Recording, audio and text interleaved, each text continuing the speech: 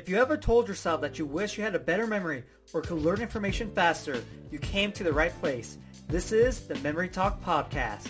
What's going on? Johnny here. It's time for another story. This story takes place at the White House.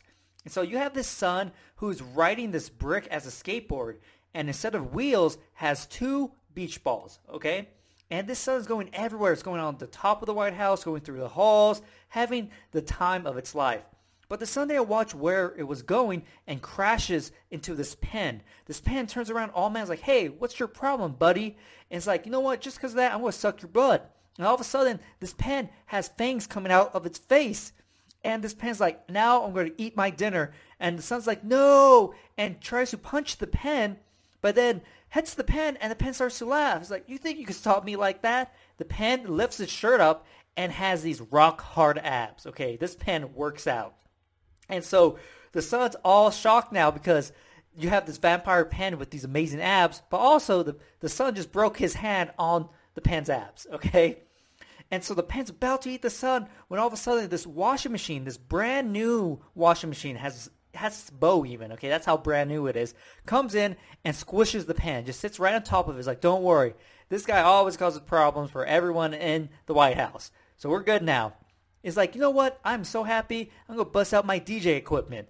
And so this washing machine busts out this DJ equipment and starts playing the music, club music. And so this shoe walks in with this beach ball and starts to toss the beach ball around and hits this hive. And these bees get really mad and toss two beach balls out of the hive. Poof, poof.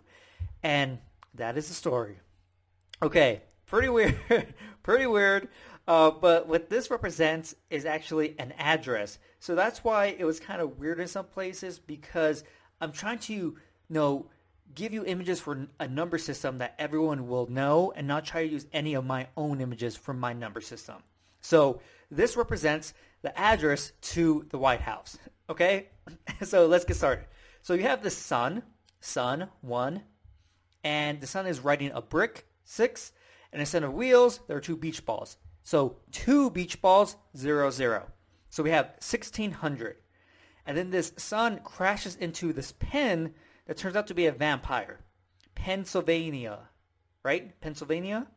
And so makes me think of Transylvania, right? I think that's where like Dracula or some vampire lived. So 2 and 2 together, boom. Vampire pen, Pennsylvania. Then the sun punches the pen, boom, and it punches the pen right in the abs.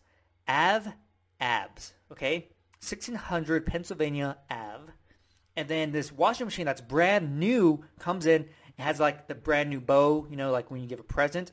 And so NW, Northwest Washington. And so if you were to look at the address, you would just get the initials NW. And so new, you just add an E into there. So that's where I got it. Then the washing machine pulls out its DJ equipment, DJ DC, okay? Should make sense because the White House is in Washington, D.C., right? And so you have the shoe walking in with a beach ball, 2 shoe, beach ball, looks like a 0.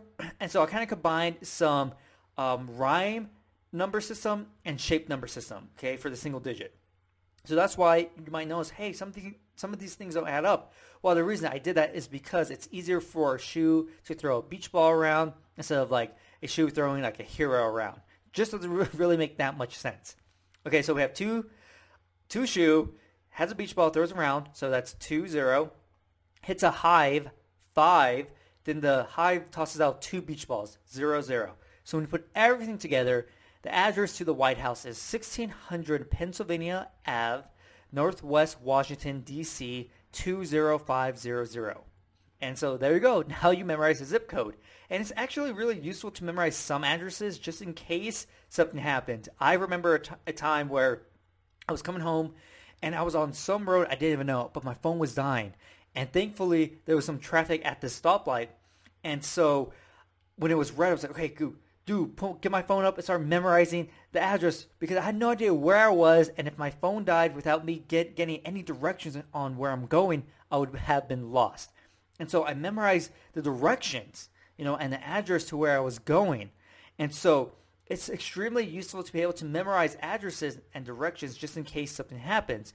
And so Now you know how to do it. Yes, it's a lot easier when you're using your own images, like for numbers or for like abbreviations, like NW, or you could do Northwest, however you want to do it. It's really easy to come up with your own images. They're probably a lot better. But I always try to come up with images that everyone can see the connection to, or try my best to come up with images that people can see the connection to. If you want to learn more memory techniques, get your free memory program. A link is going to be in the episode description and the podcast description. Also, if you haven't subscribed to my podcast yet, subscribe, share it with everyone, and if you have a minute, I would greatly appreciate it if you left me a review. Hopefully, you enjoyed this episode, and I'll see you next time.